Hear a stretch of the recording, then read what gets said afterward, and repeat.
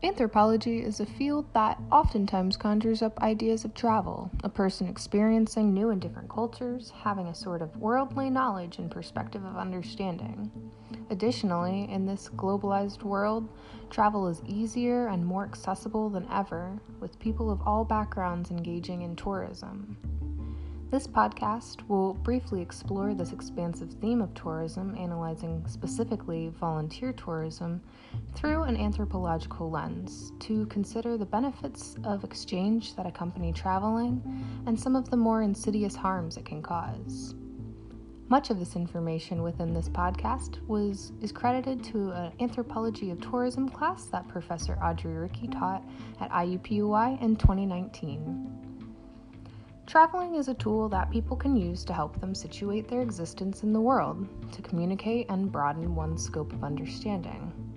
To lay a scene, imagine you are a high school student living in a small town in the Midwest, and you see a flyer posted in the library about a mission trip for 10 days taking place this summer in Guatemala.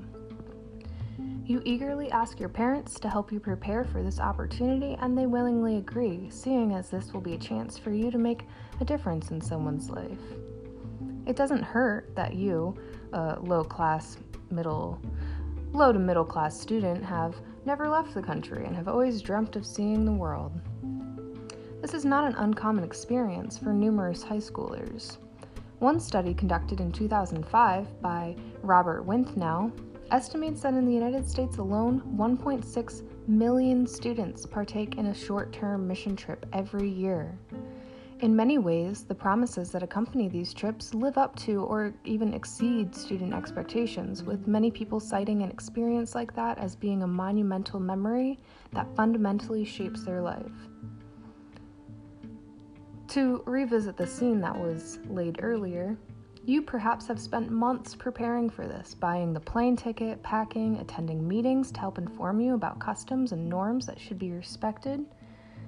When you finally arrive, you are blown away by the change of environment, how different everything seems, the lush forests and mountains, the structures and architecture of the buildings, the sweet and kind children you meet while at the orphanage, the local food that is prepared for you.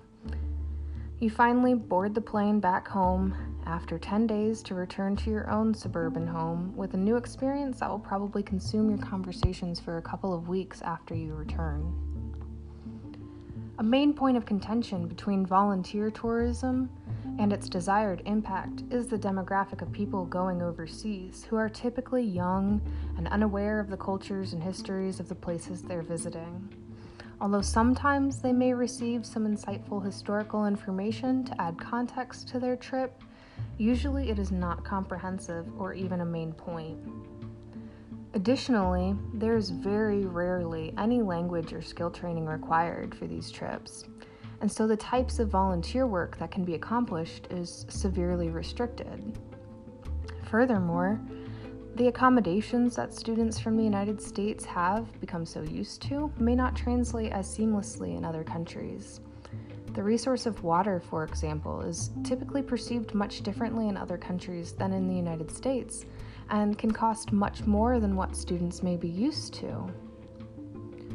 Other consequences that have been attributed to volunteer tourism and mission trips is the perpetuation of stereotypes that imply that people in these countries being visited need help from Western people that realistically does little to extinguish any inequalities and instead fuels a white savior complex. Additionally, the constant fluctuation and rotation of groups that may visit a specific orphanage in a country can contribute to attachment issues that the children have to overcome in their lifetimes. To think differently about how aid could be offered, I propose that the thousands of dollars that are being spent on plane tickets alone should be and could be used to hire local carpenters in the country being visited to provide them with a financial opportunity that will probably benefit the community more than a school group of young white teenagers ever could. With all that being said, however, I was that high school student in small town Midwest who was provided with the opportunity to go on a mission trip. Before I even partook, I was to some extent aware of the damage this trip could potentially have on the community I was visiting. but I was convinced that what I was being told by my group leader was true about the benefits that we could provide. And I would be lying if I said that experience didn't shape me tremendously and inspired me to actively pursue an anthropological career, to explore more how histories of colonialization and imperialism have lasting and real effects in the world today, and can completely skew how people perceive their global neighbors.